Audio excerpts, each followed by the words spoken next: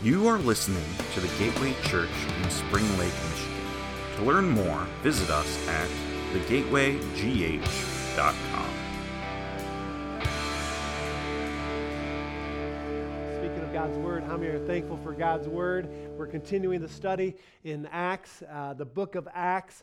And last week we moved into Acts 13 and 14, the first missionary journey, and that is wrapped up and completed. And today we're moving into Acts chapter 15. We're making progress. And I was thinking about it, and I didn't realize this until I was studying it a little deeper, that Acts 15 marks 20 years past Acts chapter 2, where the Spirit of God fell on the church and what we call the day of Pentecost happened.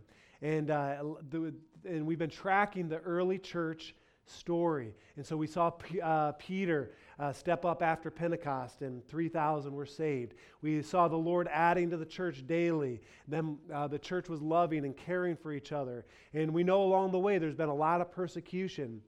Really, that's been a theme for sure. We addressed leadership issues in the church and even people stepping up and giving their lives for the gospel. We've had 2 people martyred so far. And then we've had Saul and Paul, or who became Paul, converted. And then this huge shift in Acts chapter 10 where Peter gets this vision. And where now the word of the Lord is that the gospel is not only for Jews, but it's now to go beyond that to Gentiles. Just after that, Peter's in prison. The supernatural escape, the Houdini moment of the Acts. And then last week we saw that the church sent Paul from Antioch, and he went out and he made his way back to Antioch. And turn with me to Acts chapter 14. At the very end of Acts chapter 14, they arrived back in Antioch, verse 27. They gathered the church together. They reported that what God had done through them and how he had opened a door of faith to the Gentiles. And they stayed there a long time with the Gospels. And so I was just thinking about it. We have made some serious progress. And the church at this point should be rejoicing. And they were rejoicing. They were excited about what God was doing. But the truth is, when God is moving, when the Lord is moving in a situation, the enemy is right there and he's attacking as well. And last week we talked about it on this missionary journey. There were lots of different ways of opposition that the enemy tries to sneak in. And I was thinking about it. Aren't you glad that the Bible, it doesn't just sugarcoat stuff, it just tells you the way it is? Because then if it didn't say things the way it is, and that there was trouble and there was issues and things like that, and then we live our lives, there's trouble, we'd be thinking, man, we're messed up. Well, we are messed up, but God is good, right? And they were celebrating, and they were moving along, and by chapter 15, and boom, a new problem arises. It's like they're going 80 miles an hour down the road, and all of a sudden, a flat tire. Boom, who's ever been there, right? The car's on cruise, and all of a sudden, you're like, here we go. And that's exactly what happened. And the problem that arises is, how do the Jews and the Gentiles get along? The word that we're going to study today is the word dissension. Dissension. It's not a fun word to talk about. And what I like, there's lots of different ways you could describe dissension, but the definition that I chose was opposing opinions that are not easily resolved. Let me say that again. Opposing opinions, how many have ever had that, right? That are not easily resolved. And in Acts chapter 15, it is very practical in nature. It gives us a blueprint of how to get out of a dispute, how to resolve a conflict, how to deal with dissension. And I'm just wondering if anyone is here has ever dealt with dissension or has ever dealt with an issue with another person. Let me just see your hand, okay? Anybody? All right, just come. No, I'm serious. Let me see your hand. All right, okay. Anybody not raising their hand? Just leave them up, because we're just going to call you out, because I know, and this is for everyone. And we all know how to get into trouble, right? If we're breathing, we're getting into trouble in some ways, right? You open up your mouth and you're like, I wish I wouldn't have said that. Or you try to do something good and it doesn't go quite right. And all of a sudden, there's this opposition. But how do we get out of that dissension? How do we make it beyond that? And that's what Acts 15 does for us. And so let's look at it. Turn with me to Acts 15. You should be there. I'm going to track through these verses. We're going to read some of it, talk through some of it, but let's get a picture of what Acts 15 is trying to accomplish. Acts 15, verse 1 says, certain people came down from Judea to Antioch and were teaching the believers, unless you are circumcised according to the custom taught by Moses, you cannot be saved. Every we go, ooh, right? We know better, right? But they didn't, right? And the issue with circumcision here, they're not just making this up. That goes all the way back to Genesis 17, verse 10. And these folks, they felt like they had biblical basis to be able to talk about this and to present their case. And they were in no way wanting to back down from this. And so they're strong. So unless you're circumcised, according to the custom of Moses, you cannot be saved. Everyone go, ooh, again, right? And then the dissension comes. This brought Paul and Barnabas into a sharp dispute and debate with them. So Paul and Barnabas were appointed, along with some other believers, to go up to Jerusalem to see the apostles and elders about this question. Just pause there for a second. When you read that sharp dispute and the debate with them, I'm thinking, fight, right? And but it wasn't that. They actually handled it with some grace. We're going to talk about that. And they took it seriously. Verse 3 says that the church sent them on their way, and they traveled through Phoenicia and Samaria. They told how the Gentiles had been converted. This news made all the believers very glad. When they came to Jerusalem, they were welcomed by the church and the apostles and the elders, to whom they reported everything that God had done through them. And then verse 5 comes. Then some of the believers who belonged to the party of the Pharisees stood up and said again, the Gentiles must be circumcised and required to keep the law of Moses. The apostles and the elders met to consider this question.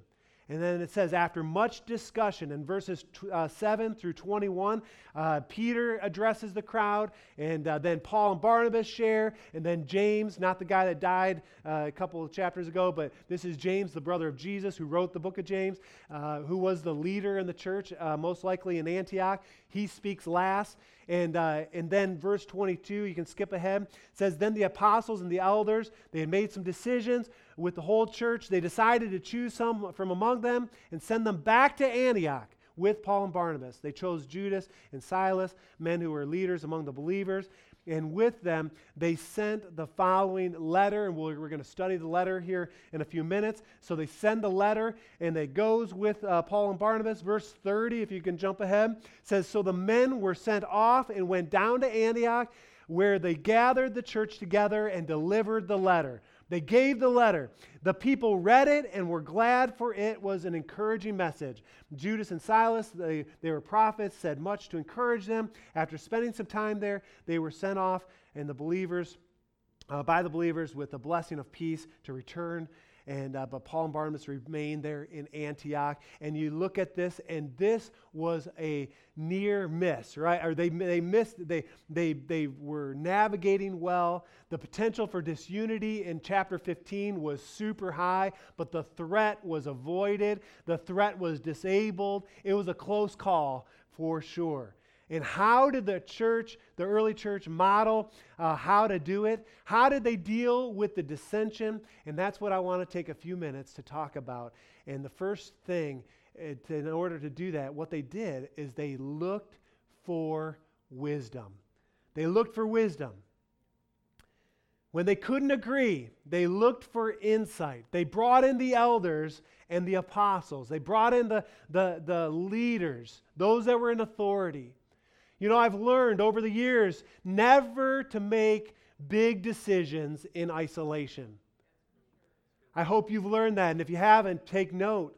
And it's interesting here that this issue at hand in Acts chapter 15 was bigger than even Paul and Barnabas could weigh in on their own. They're saying, hey, we need to get some wisdom around this.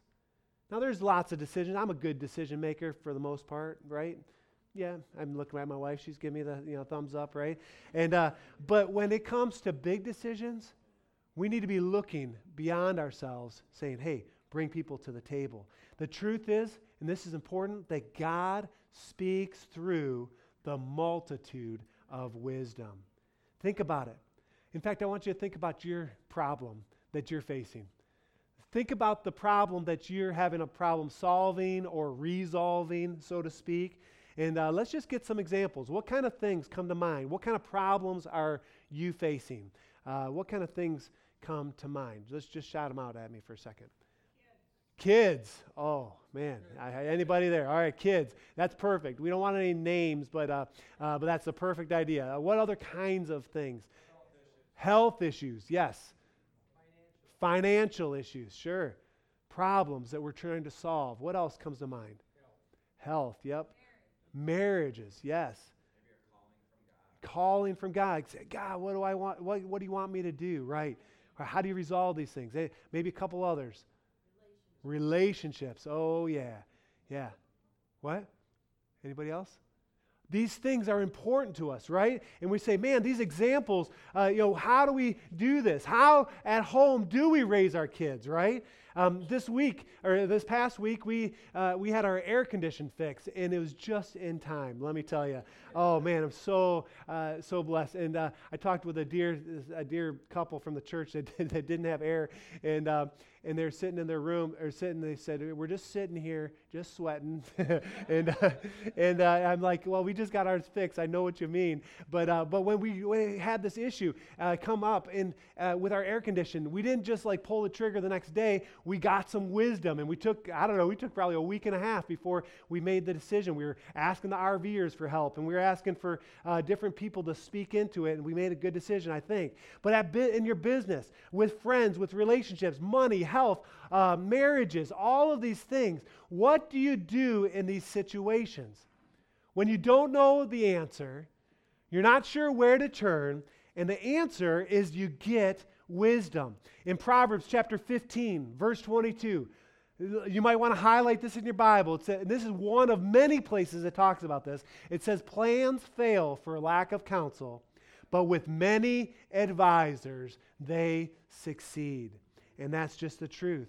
You need to find people who are succeeding in the area where you're experiencing some trouble.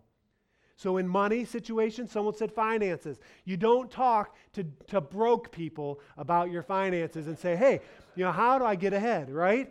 If you've got issues with your health, you don't go to someone that's really struggling with their health. Maybe, I'm just going to skip that example. It's probably, I could get in trouble for that. Next one, marriages, right? You don't talk to someone who's been divorced 5 times and is looking to get remarried again and say, hey, what have you done? You just don't do that. You find people who are succeeding and you say, all right, what are the tricks? You get people, you get wisdom. One commentator, actually one pastor said this, there's a plurality of authority.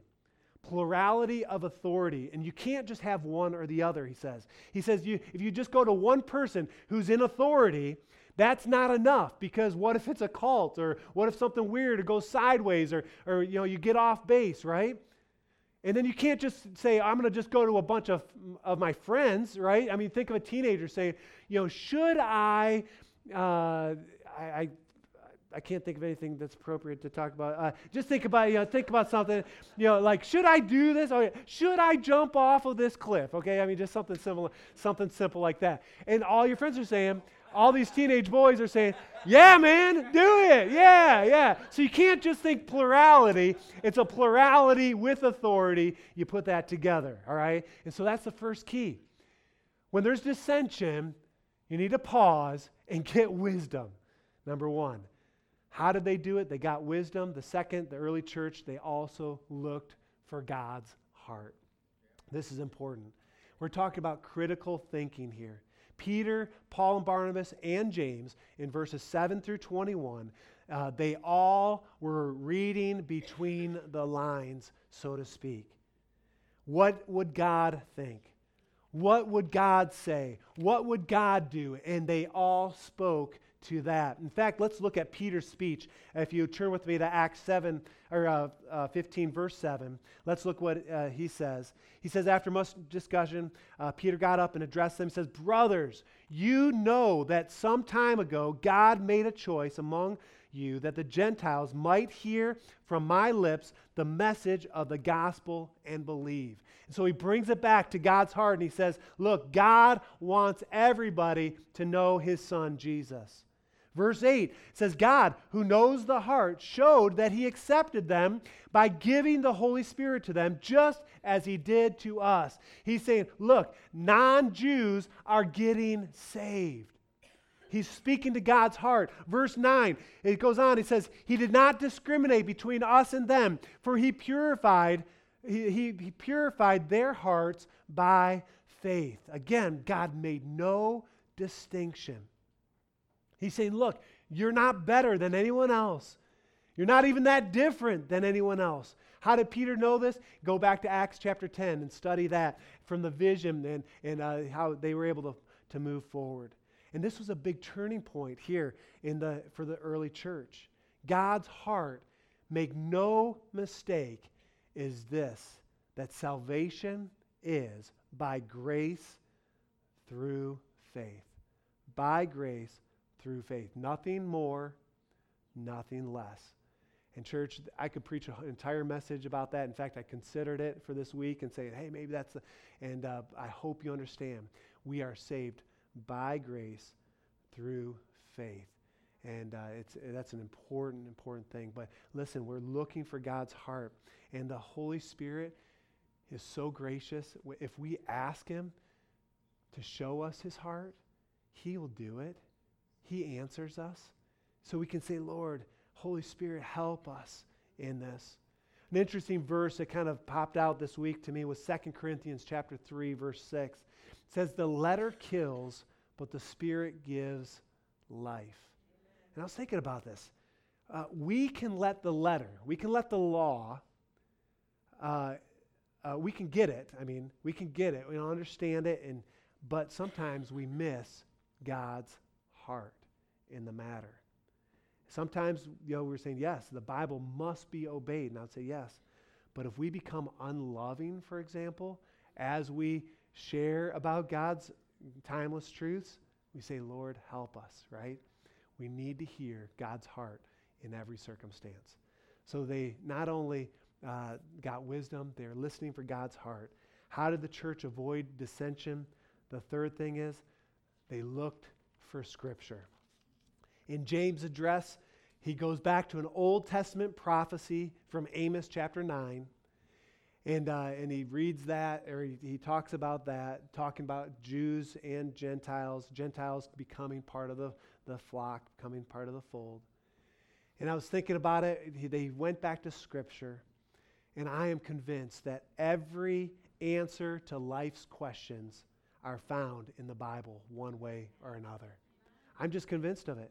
Now, there are some things that are black and white, and those that are the black and white type of people, they love that. It's clear cut. And yes, that's in the Word. But even in the gray areas, God speaks to us through His Word. Every issue, every circumstance, we can use it as a grid and say, God, how are we doing this? As we raise our kids, and as we're working in business, as we're hiring, as we're firing, as we spend money, as we do these things, we can turn to God's Word for insight.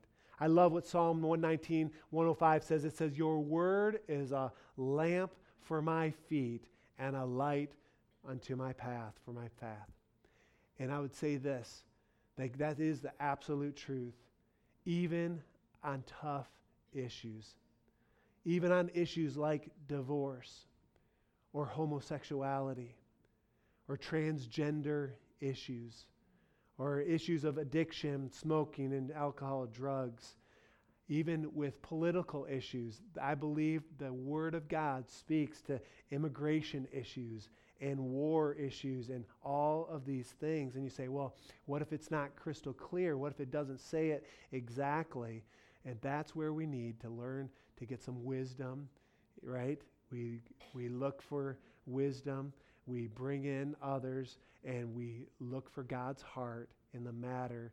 But sometimes we need to do what the early church did in this case, as they learned, number 4, to compromise.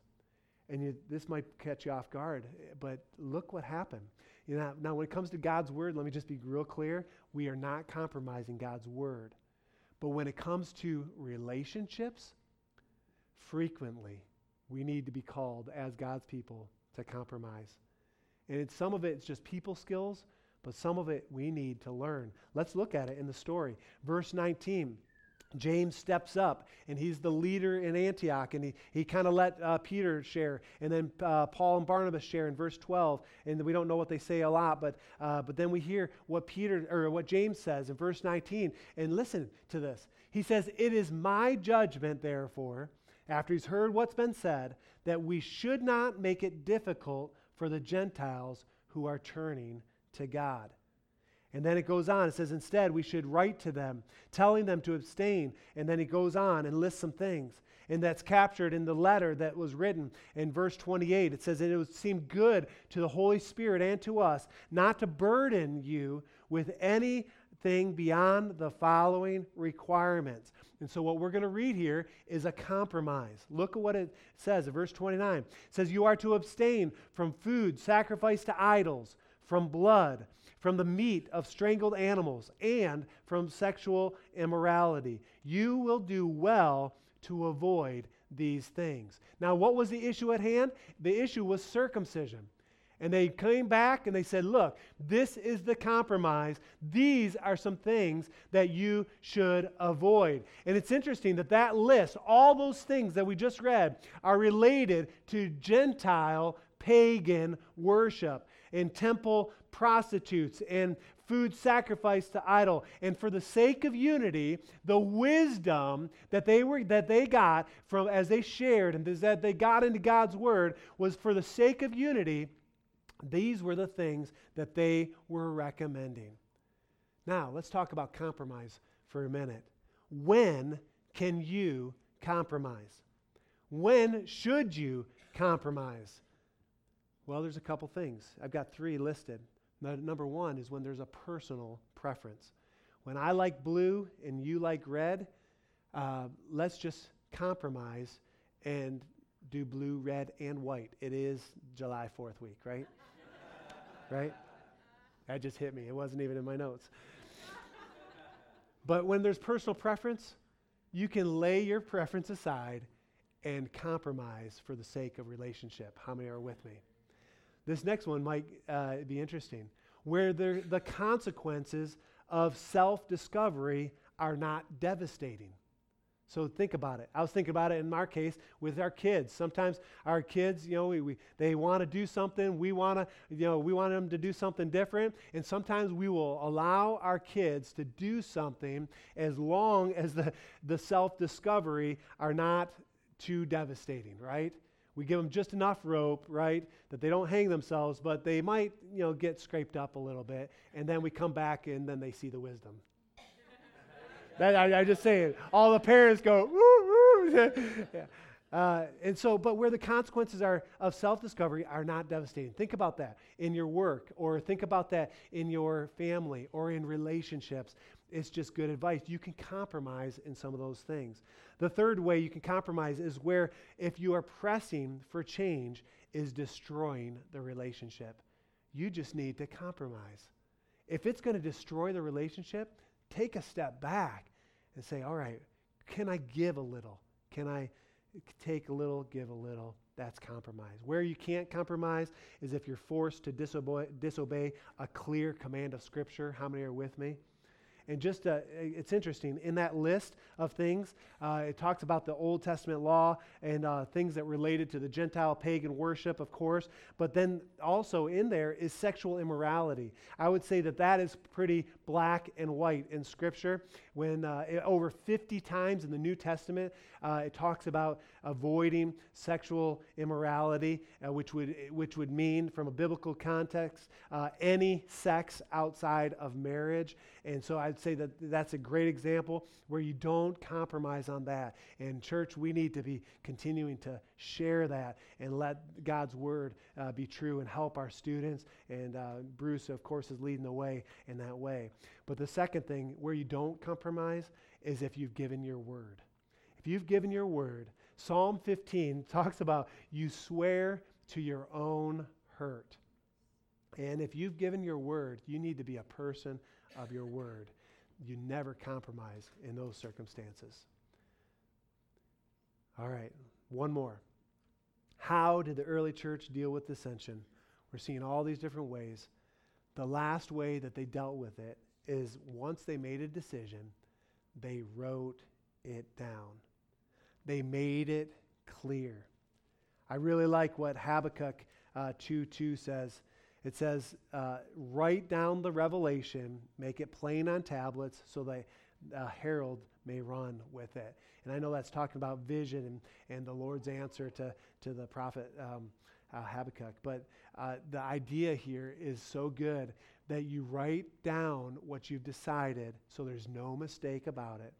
There's no misunderstandings. Excuse me. At home, you're saying, in my house, parents that are here, these are the rules. We're going to write these down. At the office, this is the clear rules that we're going to follow. It's kind of like budgeting. You write down your budget, and then you live by it. It gives you something to deal with. And some of you might be thinking, man, that sounds like a lot of work to write down the expectations or the desires in a relationship or in a situation. But listen, do you want to avoid dissension? You need to write it down for the sake of peace and make it clear. And maybe even sign it, right? And make an agreement if there's an issue. This is so important for us. We need to understand that when there is dissension, it fights against the unity within a family, within a relationship, and we, as God's people, should be avoiding this type of behavior. And so this we need to understand and to hear. Not only individually, though, we need to do this corporately as a church. Unity is at stake. And I just want to kind of bring this to a church-wide, and as the church family here today, we must understand that without unity, the church loses stability. And if we're going to be strong, if we're going to be rock solid, if we're going to continue to advance, we must fight for unity. And so we need to heed some of these things that the early church did. How many are with me? Without unity, the church not only loses stability, it loses its voice. If we are disunified as a body, and how could we ever stand up and make a difference in our community? And if we tried to, people would be looking in and saying, what a bunch of messed up, confused people, right? Or what's going on there? They can't even get along themselves. Why would I ever listen? A church loses stability, loses its voice. The third thing, without unity, a church ultimately will lose the battle. Satan wins. And we cannot afford for that to happen. And the reason Satan wins is because you can't have impact in the community. Church, maintaining unity is an absolute key. Unity in the Spirit is absolutely key. Paul wrote about it a lot in the New Testament. I want to go to just two verses, Romans chapter 12 and then 1 Corinthians chapter 1 as I close. And these are not on the slides, but go with me to Romans chapter 12, verse 18. This is Paul writing to the Romans. This is one of many. We're going to look at two of many different times that he talks about this. But it says, if it is possible, as far as it depends on you. Ooh, right? The onus is on each of us to understand this. Look what it says. If it is possible, as far as it depends on you, live at peace with everyone. How do you do that? Well, let's remember the pattern or the blueprint in Acts 15. The second verse is 1 Corinthians chapter 1. He's writing to the Corinthian church, and there were a lot of issues, a lot of division among the leaders. They were divided. And it says, I appeal to you, brothers and sisters, in the name of our Lord Jesus Christ, that all of you would agree with one another in what you say, and that there would be no divisions among you, no dissension among you, but that you may be perfectly united in mind and in thought. And as I read that, I want to go back to the things that, if we lack unity, said the church loses stability. But when we understand these verses that Paul's encouraging us, the church will be stable. The church will have a voice when it's unified. And the church will win the battle. And it's absolutely worth the hard work to work through any kind of dissension. In fact, in the next chapter, in the book of Acts, we see the gospel spreading again. How did that happen? Because the church got wisdom. They listened for God's heart. They understood Scripture. They compromised, and they wrote it down. Let's pray. Lord, we thank you for today. Lord, we thank you for your word that is just so practical and so powerful. And God, I pray right now that no matter what problem we may be facing, what problems we need to solve or resolve, God, you are in it if we listen to your word. And God, I pray that in these next few moments that you would just capture our hearts. We thank you for it. In Jesus' name. I want you just to start with your head bowed and eyes closed here for a moment. The biggest issue that you may be facing is your eternal salvation. I don't know everyone here, and if you're here this morning and you are away from God or you don't know Jesus as your personal Savior, that is a problem that you just must address. And the Bible's super clear about it, that all of us are sinners. We've all fallen short of the glory of God. And if you understand that, you got to also understand that Scripture says that the wages of sin is death. But the gift of God is eternal life. And this morning, we want to offer the gift of God to you. If you're here this morning and you are saying, man, I need to get my life right with God. I need to be saved. I need Jesus in my heart. In any of those circumstances, would you just raise your hand right where you are? I want to just pray with you, just to ask God to come into your heart. We'll lead you in a prayer here in a moment. Who here, the first service, would say, yeah, that's where I am today. I need your salvation, Lord. I need Jesus to forgive me of my sins. Anyone at all, first service. I'm looking on my left, your right. In the center section, anyone? On my right, your left. All right. Okay. All right, I don't see any hands, so let me get your eyes back on me here for a moment.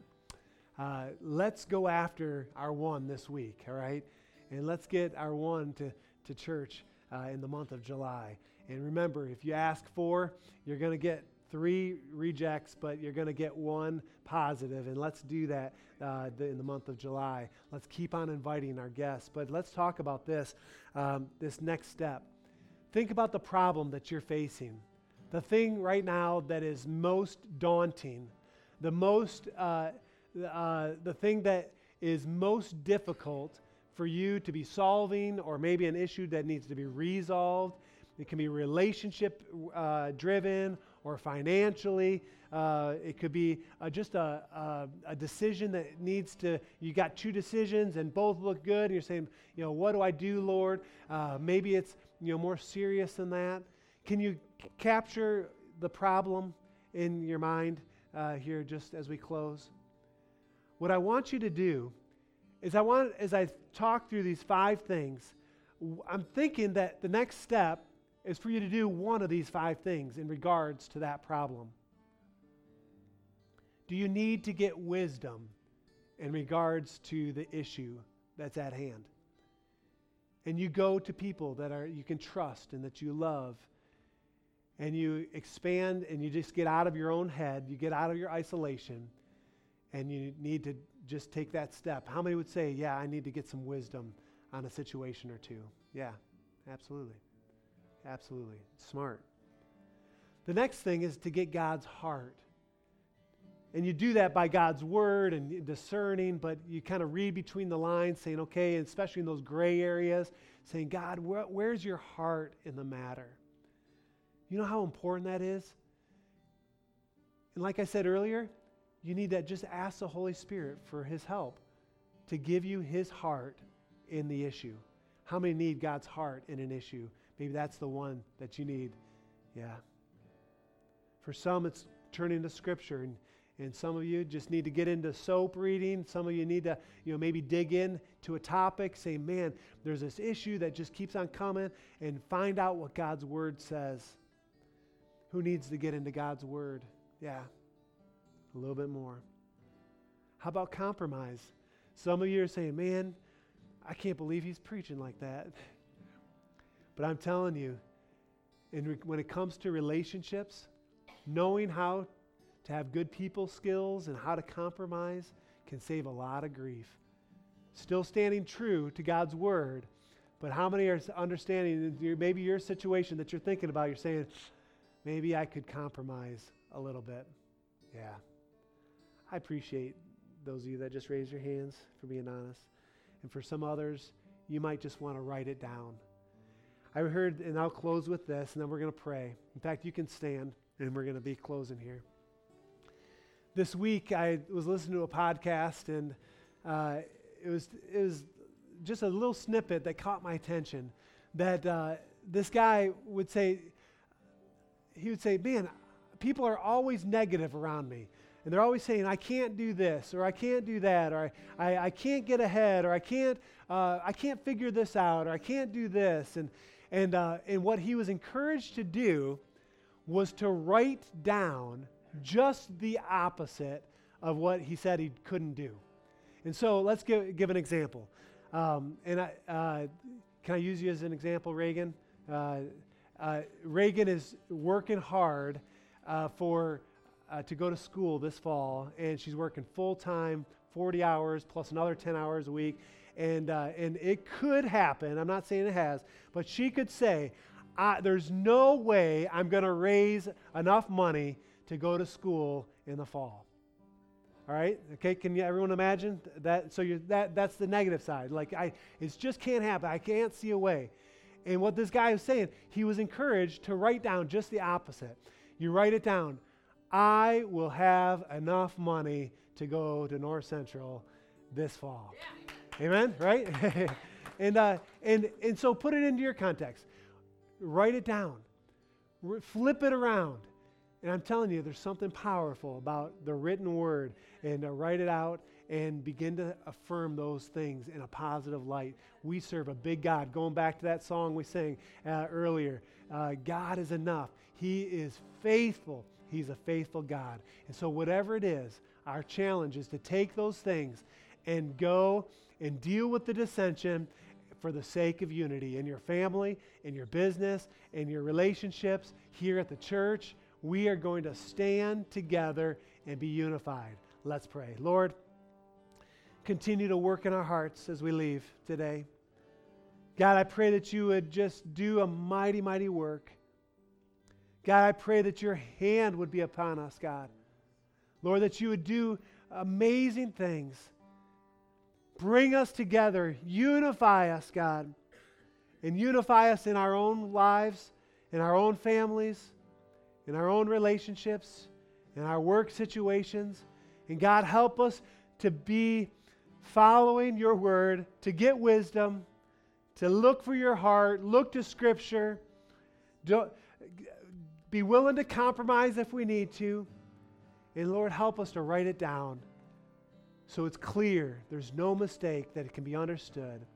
Well, Lord, we pray these things for your glory, for your honor, in Jesus' name. And Lord, now I pray as we go that you go before us, behind us, and all around us. In Jesus' name, amen and amen. God bless you. Go in the grace of God. Turn and greet someone as you leave. Thanks for being here this morning. Thank you for listening to this week's message from the Gateway Church. If you'd like to find out more about our church, such as service times, giving, and ways to get connected, visit us at thegatewaygh.com.